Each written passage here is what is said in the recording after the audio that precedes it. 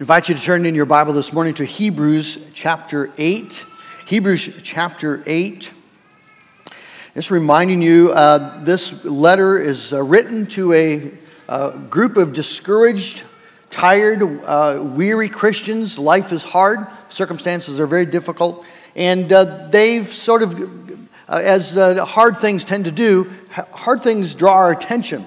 And we lose sight of other things. If you have a sore somewhere on your body, that's where your mind goes, to that wound, that pain. And the same is true for life. And what the writer of Hebrews is doing is just getting their eyes then off the difficulty of the circumstances, not ignoring them, not in any way denigrating the reality of the difficulty, but getting their eyes up, looking unto Jesus, and getting their eyes up to see all that they have in Christ. And that's how God's comfort so often works. That He doesn't remove the hard circumstance, but He puts that circumstance, reminds us of the context.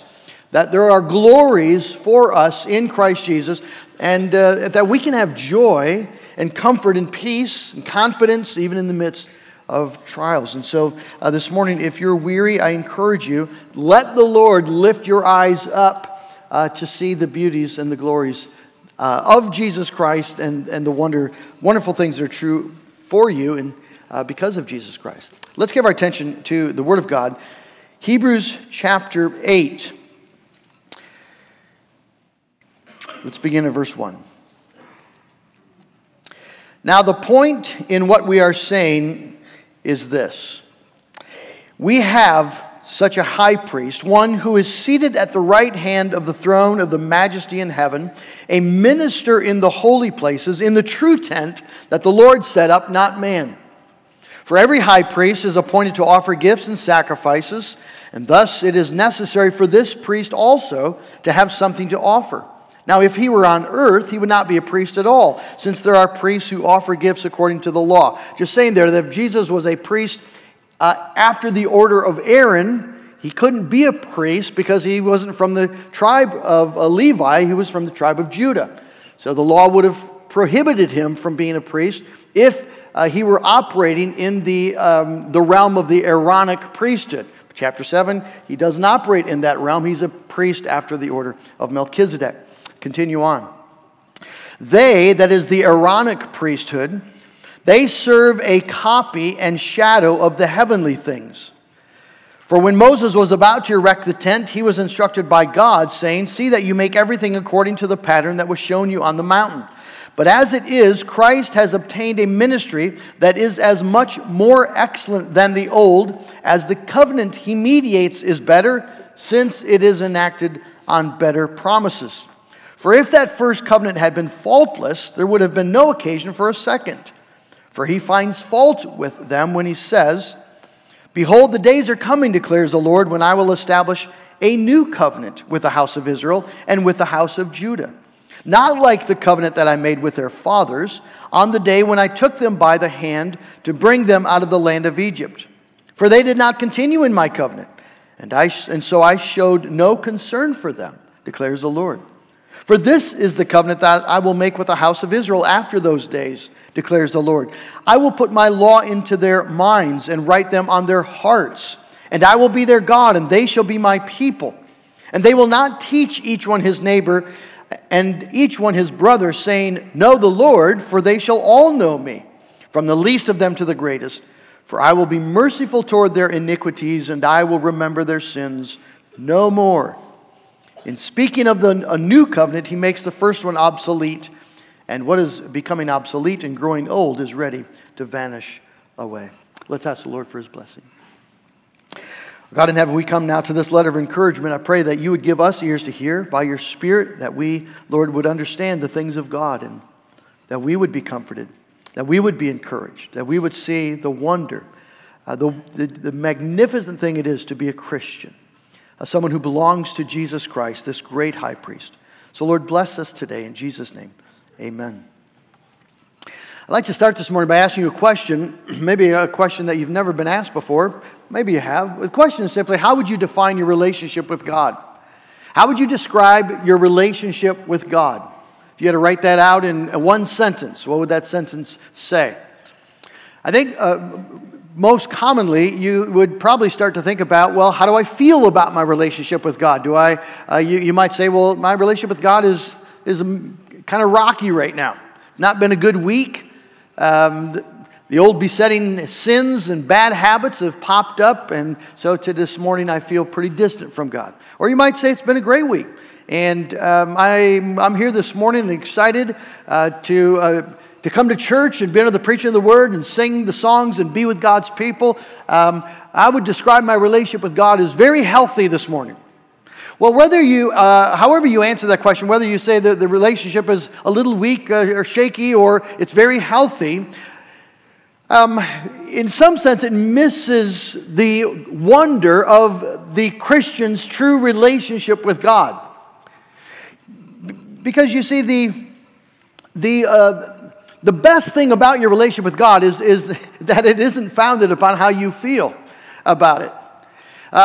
There are certain dynamics and truths and principles of our relationship with God that we need to understand and really lay hold of and believe and rest in. And in doing so, are going to be tremendously encouraged. There are all sorts of different relationships in our lives. We have friends, we have coworkers, we have employers, employees. There are all sorts of different relationships, family members, and all of those different relationships operate according to their own unique laws and patterns and principles. They all have their own unique dynamics. So a relationship with a business partner operates according to its own principles. It's a relationship found on shared economic goals and agreed upon contracts. You don't need to like the guy. You don't have to be friends with the guy. You can have a good business relationship because it's based on those two things, agreed upon contracts and shared economic goals. Well, that's different from a friendship. A friend is someone that you have common interests and mutual encouragement and enjoy being with them, and you can't treat them like a business partner. Family relationships are different yet again, and even within families there are different dynamics. You relate to your spouse much differently than you relate to your children, or at least you ought to. There should be a noticeable difference in those relationships. And one of the keys, you see, to happy, joyful, confident, intimate relationships is understanding the particular dynamics of that specific relationship. If you start treating your spouse as a child, it's going to harm the relationship. Boys and girls, you understand how this works. What would happen if you started to treat your parent as though they were a sibling? They were just a brother or a sister or a friend. So if your dad said to you, boys and girls, honey, I want you to go feed the dog, and you sort of chuckled and said, yeah, right, you go feed the dog. Boys and girls, how would that go? It wouldn't be good, would it? After your father or mother picked themselves off the floor, maybe then there would be immediate repercussions. Why is that a problem? You could say that to your brother or sister. You could say it to your friend. I'm not feeding the dog. You feed the dog. How come you can't say it to your mom or dad? Well, because they're mom, they're dad. There's an authority relationship there. They have the right to tell you what to do, and you have the responsibility to respond and obey and feed the dog. But you see, you need to understand that, or it's going to be a really difficult childhood for you. Well, chapter 8 is written to people who are struggling in their relationship with God, in part because they're not really grasping the unique dynamics of that relationship. These are Jewish Christians, and they come from a Jewish background. Obviously, they have been molded by the Mosaic covenant. And we're going to see that the Mosaic covenant is different than the New Covenant. The New Covenant is not like the Mosaic covenant. And so you see, they are responding to God in a way that they're not really grasping the glory of this relationship, and so they're struggling. It's difficult. It's hard. They feel like they're failing. You see, so often we struggle in our relationships with God because we don't understand the dynamic of the relationship. We tend to treat it maybe, I think by our legal nature, we naturally do this. We treat our relationship with God as a business relationship, a reciprocal relationship. We're going to talk about that. Where God says, listen, I'll be good to you, and I'll bless you, and I'll save you, but I need you, if you will do these things. If you will believe in me, and you'll try to be a good person, and stop sinning so much, and go to church, if you'll do these things, then I will do these things. And so many people, you see, then practice these things that they think they ought to be doing in order to get the blessings. But it's hard and it's discouraging. There's no intimacy, there's no joy, there's no confidence in that kind of a relationship. And the writer to Hebrews, the writer of this book of Hebrews, he seems to believe that Christians, even in difficult contexts, difficult circumstances, Christians ought to be able to live in joy and to have comfort and to have assurance and confidence and peace, so much so that they joyfully accept the confiscation of their property. See, the New Testament writers, if you just read through the Bible, you'll sense that they believe that no matter how hard life is, and none of them deny it's difficult. It's excruciating difficult. And yet they seem to believe, as Paul says in Romans 15:13, that the God of hope can fill us with all joy and peace in believing. And so when we're in the difficult times, and when we're discouraged, and when we're down, we can maybe lay hold of, well, maybe I'm not fully understanding what God has for me in Jesus Christ. Maybe there's something more. Maybe there's a joy and a peace that I could grasp, not by doing more, but simply by understanding the truth of the gospel, what God has actually done for me in Jesus Christ. And so that's what the writer is about this morning. He starts chapter 8. I just have 2 points this morning. The point, and then a better covenant. That's it. So I don't have an outline. I think you can remember that. You look like bright people. 2 points.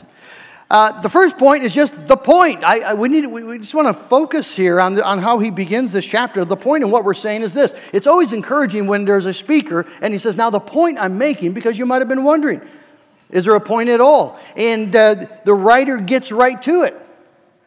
There is something here that I want you to see. I want you to pay attention. This is something to take note of. If you're taking notes, get your pencil ready. This stuff matters. Now, what is the point? What is he trying to say? Well, he's going to bring to a conclusion what he's been talking about in chapter 7. Remember, talking about the fact that Jesus is a priest after the order of Melchizedek. He's not like the Aaronic priesthood. He lives forever. He does not have to go and make sacrifices over and over and over again. He sacrifices himself once for all, which accomplishes the work of redemption. We need such a priest. He says in the end of verse 7, it is fitting, verse 26, that we should have such a high priest who's holy and innocent, unstained, separated from sinners, exalted from the heavens. We need more than just what the Aaronic priest can do.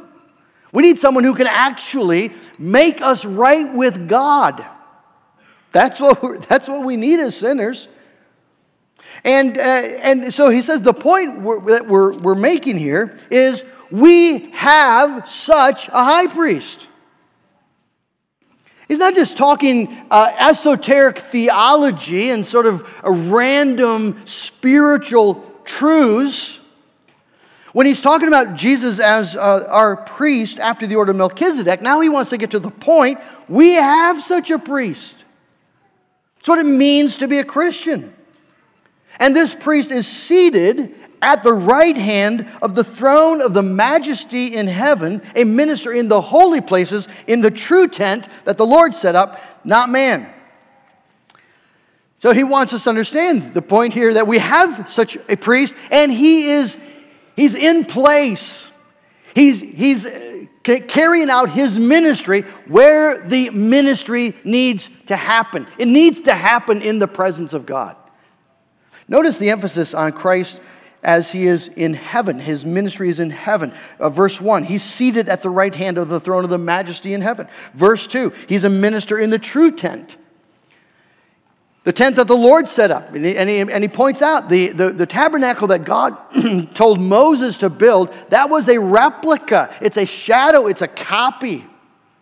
Well, a copy only works if there's a reality it corresponds to.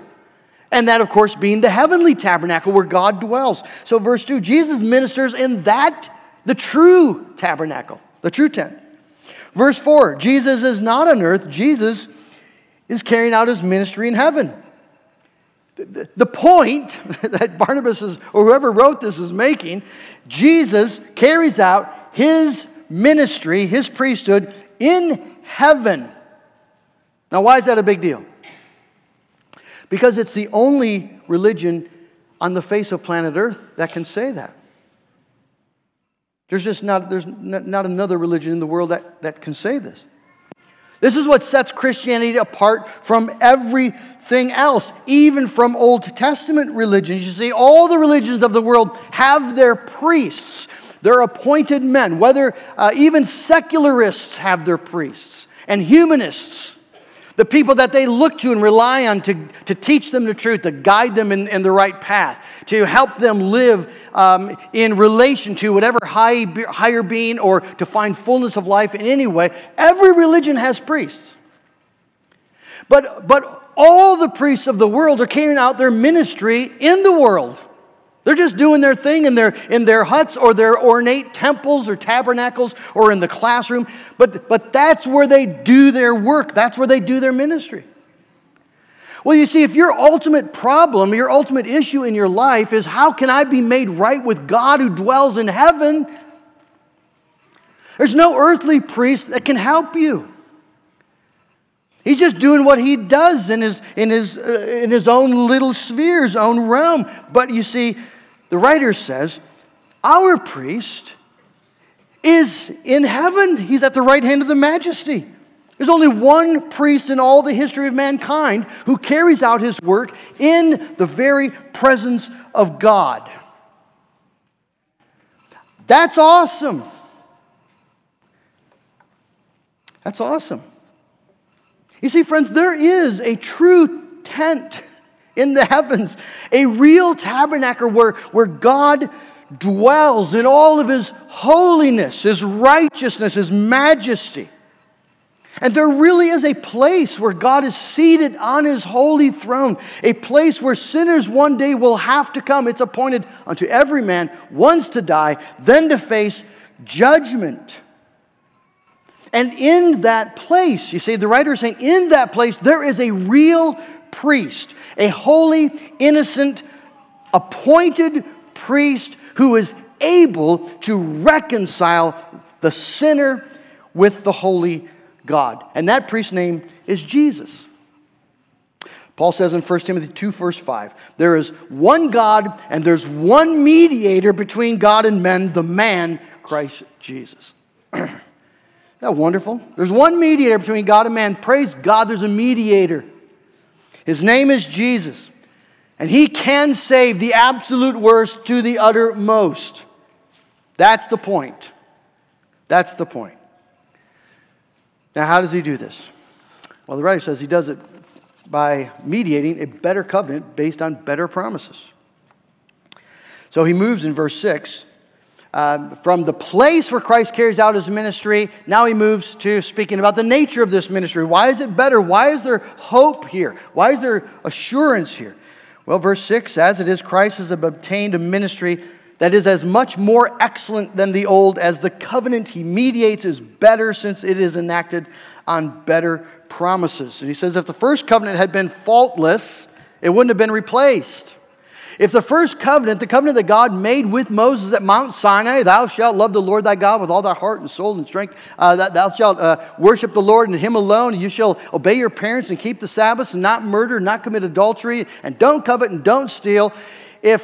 And all the covenant that goes around that, you see, all the principles of cleanliness, washings, and sacrifices, specifically thinking about the sacrificial system here. The writer's saying if that priesthood and that system, that ceremonial, religious, sacrificial system, if that had actually been able to make sinners right with God, that would have been the plan until Jesus comes back, until God wraps up history. But it wasn't sufficient. Why not? It was God's plan. How could it not be sufficient? Well, it wasn't sufficient because human sin, being what it is, cannot be removed by sacrificing animals. Now, God knew this, of course, so why did He put it in place? Well, He puts it in place to show us that we have to have a priest like Jesus. Human priests aren't going to be able to accomplish it. And so the writer here shows them that the old is being replaced by a new. And new doesn't mean here just chronologically sequential. It means better. A better covenant. Why is it better? Because it's founded upon better promises. It's not like the old covenant. He says that very clearly, verse 8 and 9. As he quotes from Jeremiah 31, this wonderful promise that God gives to Old Testament Israel. It's not like. There's going to be a new covenant. Now, what's the difference? Well, at the heart of the difference is the different dynamic. You see, the Old Testament covenant is based on a principle of reciprocity. It's a big word, but it's fairly simple. It just means I will if you will. It's how we tend to do our relationships. I will if you will. I will be nice to you if you're nice to me. Many of us do. We naturally tend to do marriage this way. All right? I will love you, and I will honor you and be nice to you as long as you are loving me and you're kind back to me. Those are the terms, you see, of the relationship, even when they're not spoken. It's sort of tit for tat. I will if you will. But that has devastating effects on the relationship. It makes the intimacy very, very shallow. I mean, who wants to really be vulnerable and open in that sort of I will if you will environment? And it makes the intimacy very fragile, because what happens if they don't? Well, then the intimacy fails. The relationship fails. But you see, what if you change the terms? What if your spouse said to you, I promise to love you and honor you and cherish you for the rest of my life without regard to reciprocation? I promise to love you even when you aren't lovable. I promise to be kind to you even when you're not kind. I promise to bless you even when you don't deserve to be blessed. I will even if you don't. What if that were the terms? Now, just to remind you, those actually are the terms. It's what you promised when you stood up front of a church someplace and said, I do. There's no reciprocity in the marriage vows, right? I promise to love and honor you and cherish you if you love and honor and cherish me. Nobody says that. And well, they shouldn't. It's not supposed to be that kind of a relationship. It's supposed to be, you see, it's supposed to be, I will even if you don't. Because that kind of relationship, you see, opens the doors to real intimacy and to confidence and joy. Well, what does that have to do with our text? Remember, these are Jewish Christians who've grown up under the Mosaic covenant, and the Mosaic covenant is a covenant of reciprocity. Where God says, you can read Leviticus 26 as maybe one of the clearest examples of this. If you walk in my statutes, God says, the whole chapter's full of this. If you walk in my statutes and observe my commands and do them, then I will give you rains in their season, and the land shall yield its increase, and the trees of the field shall bear their fruit, yield their fruit, and you will go out and you'll defeat your enemies, and you'll be healthy, and you're going to have children, and I will be your God, and you will be my people. If you walk in my statutes. And then in verse 14, but if you will not listen to me, and if you do not do all these commandments, all of them, right? If you spurn my statutes, if your soul abhors my rules, so that you will not do all my commandments, but break my covenant, then I will do this to you. And it goes on and lists horrible things. I will visit you with panic and with wasting disease and fever that consumes the eyes and makes the heart ache. And you shall sow your seed in vain because your enemies will eat it and your enemies are going to run over you. And he just goes on and on. If you walk contrary to me, I will walk contrary to you. That's what God says. If you walk contrary to me, I will walk contrary to you. It's a principle of reciprocity. Now, there's elements of grace, obviously, in the Old Testament covenant, God providing priests where they could come and confess their sin and they could repent.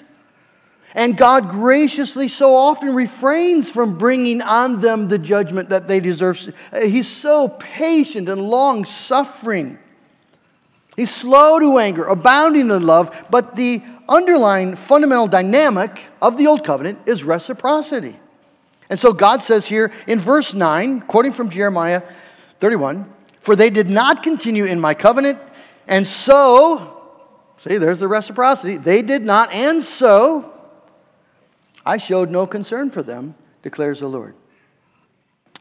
Now, friends, we tend, by virtue of our sinful legal nature, but by the way we do human relationships, we tend to treat God as though we are in a reciprocal relationship with God, which either is going to bring pride in your life if you think you're doing quite well, and then you'll have no sense of a need for God and so not love Him and commune with Him, or it's going to create despair where you realize you're just failing. And that's going to break the intimacy and the sense of communion with God and joy in God. The New Testament Christians here are struggling with these things. But see, and maybe you are this morning, you just find the Christian life to be hard. It's just hard. And whatever joy and peace and assurance and comfort and confidence, it just doesn't seem like you've been able to really get hold of those things. And either you've become cynical and you keep doing it because it does seem to be correct, or you're maybe even thinking about giving up. It's just not worth it. And maybe you gave up already and you're just waiting for the opportunity to walk away without consequences. That could be. Well, the writer here, the Holy Spirit, through the writer, has good news for you. You've been living under the wrong covenant. You don't understand the relationship. Jesus has come to establish a new covenant. Verse 6, the covenant Jesus mediates is better because it's enacted on better promises. "For this is the covenant," God says, "I will make with the house of Israel, declares the Lord. I will put my laws into their minds and write them on their hearts, and I will be their God, and they shall be my people, and they shall not teach each one his neighbor and each one his brother, saying, 'Know the Lord.' They shall all know me, from the least of them to the greatest, for I will remember their iniquities, and I will be merciful toward their iniquities, and I will remember their sins no more." Now notice the difference. This is not, "I will if you will." There's nothing reciprocal in this covenant. It's all based on God's initiative and God's doing. So it's not, "I will if you will." It is not even, "I will even if you don't." This is, "I will and they shall." I will and they shall. Do you see why Jesus is able to save to the uttermost?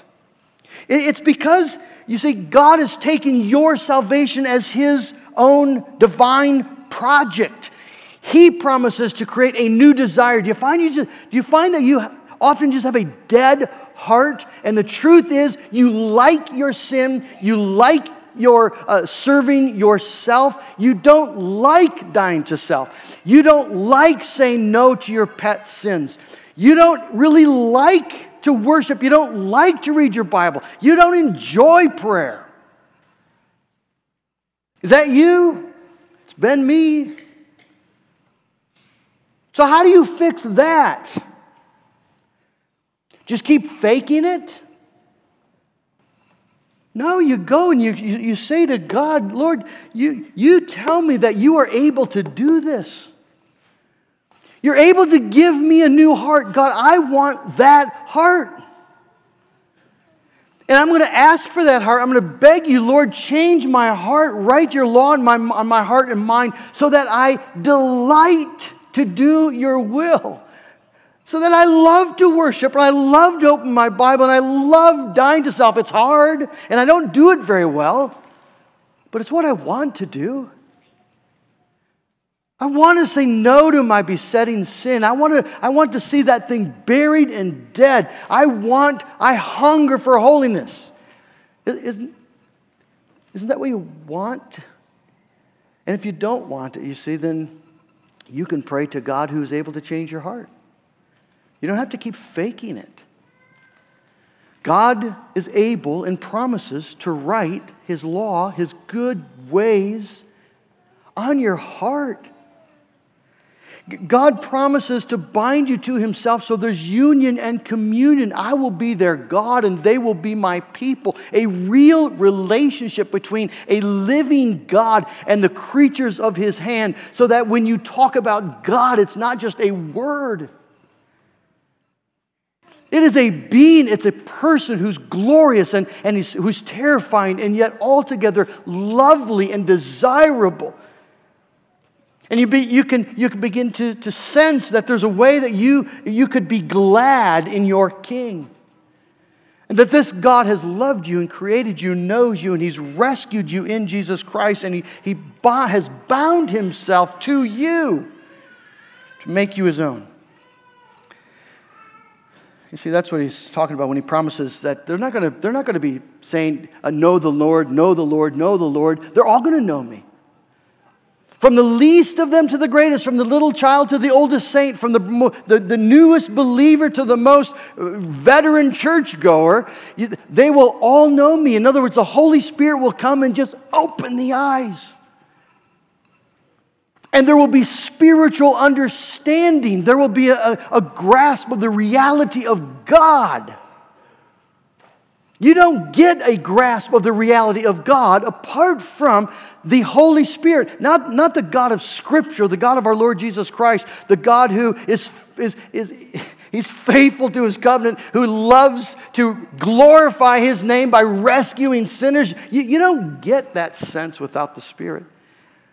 But God says that's what will happen, that's what I'll do. And He does it through His Son, doesn't He? For God, who said, "Let there be light," has shown into our hearts to give us the knowledge of the glory of God in the face of Jesus Christ. And you can say, "Well, it's true, Pastor, but you don't know about my sin." What about my sin, the lies I tell, the adulteries I've committed, the secret addiction, the true guilt, the actual shame? What about that? Well, listen to the Lord. I will be merciful toward their iniquities, and I will remember their sins no more. That's God's promise. From God's mouth, God who cannot lie. I will be merciful toward their iniquities, your iniquities, and I will remember their sin no more. You see, friend, the door is so wide open for you to have a real relationship with this God. Because when you sin, you see, when we fail in the principle of reciprocity, we're probably tempted to try to make it up, try to do better for a while before we come back to the Lord, or we're afraid that God will just at some point be done with us. Well, God says, I will be merciful toward your iniquities. Your friends might forsake you if they knew the real you. Your spouse might forsake you. Your parents might even forsake you, but the Lord will never forsake you. Psalm 27:10, "Though my father and mother forsake me, the Lord will receive me." You see, friends, as long as God's promises are based upon His own power and His commitment, you see, we're saved. This is not a reciprocal relationship. This is a unilateral provision where God says, "I will and you shall." And as long then as His word, His promise to you is rooted in His own purposes that cannot change and established by the righteousness and the priestly work of Jesus Christ, He had something to offer, didn't He, when He walked into that eternal temple, that heavenly tabernacle. He had something to bring. His own crucified body and His own poured out blood, His own obedient life, obedient even unto death. And that is what He brings into that temple, that most holy place, in the presence of His Father. And His Father rejoices to forgive sinners on the basis of His work. That's the gospel. Let me wrap up with two things. First, is this the kind of relationship that you have with God? A relationship based upon a better covenant with better promises? If you are unconverted this morning, that means that you don't really know these things, and truth be told, maybe you don't really care about them. You're not interested in church, you're not interested in religion, and you maybe have been here all your life. But if you're unconverted, friend, this is God's invitation to you to enter a real relationship with a real God, unlike anything you've known. And it's a challenge to you as well. You see, because there is a real God and there is a real temple and there really is a throne of judgment that you really will have to face. It is not a Sunday school story. And I don't care how sinful you've been. I don't think how cool you think you are. It doesn't matter. You will stand there. And so will Dale Van Dyke. And the issue, friend, at that moment, you see, is what will be done with you forever? Forever. What will be done with your sin? And the key to that question will be, what have you done with Christ? What did you do with Jesus? You can't just ignore it. You can't just shrug it off. You can't just take refuge that somehow it'll work out. It won't work out, I promise you. Unless you come to Christ. And that's you personally on your knees before this Jesus, confessing your sin and receiving this redemption. And here's the beauty of it. If you do that, if you just receive, not work, not merit, not do better, try harder, if you receive Jesus Christ as your high priest, you are promised all of these blessings forever. Forever. And that means then that if you are a Christian this morning, but a discouraged Christian, maybe feeling like a failure as a Christian, and it's just been hard, I want you just hear again the good news of what God has done for you in Jesus Christ. Let the wonder of this lift your eyes from the hard circumstances you find yourself in. God, friend, has loved you with such a great love that He gave His own Son, Jesus Christ, not just to save you and so you don't have to go to hell. He loved you and gave you to Jesus Christ so He could absolutely remake you into the likeness of Christ, so that the glory and honor of Christ could be yours. He puts Jesus, you see, on under the terms of the reciprocal covenant. He put Jesus under the terms of the law. And then laid our sin, all of our failure, on His Son, and then turned His face away exactly as He said He would do. And in that act, God is able to forgive you. God is able and willing and joyful to be your God and to make you His people forever and ever. And God is able and willing to write His law on your heart and fill you with a knowledge of the Lord that becomes truly the greatest treasure of your life. And then no matter what the circumstances are, as you grow in your understanding of what God is to you and for you in Jesus Christ, you're going to find that there's joy and there's peace and there's comfort and there's purpose even in the midst of great difficulty. And so I just call you, the Word calls you to enter into that. Enter into that. Pursue that. Don't settle for your cynicism. Don't settle for just focusing on your circumstances. Don't settle for a faith that is very weak and easily shaken. Press on. Come, let us press on to know the Lord, so that these things become real to us and precious to us and functional and the foundation of our life. It's all there for us, friends. This is what God has done for us in Jesus Christ, as He's called us into this new, beautiful covenant based on glorious promises, and all accomplished by our mediator, our Jesus, the high priest after the order of Melchizedek. Let's bow together in prayer. God in heaven, we thank you that we can pray according to your promises. Lord, you know every heart in this room again this morning. And you know the unbelief and the cynicism. You know the fear, the shame, the guilt. Father, all of it is known to you. Lord, we can't change our own hearts, but you can. I pray for, Lord, those here this morning who, truth be told, have no heart for God.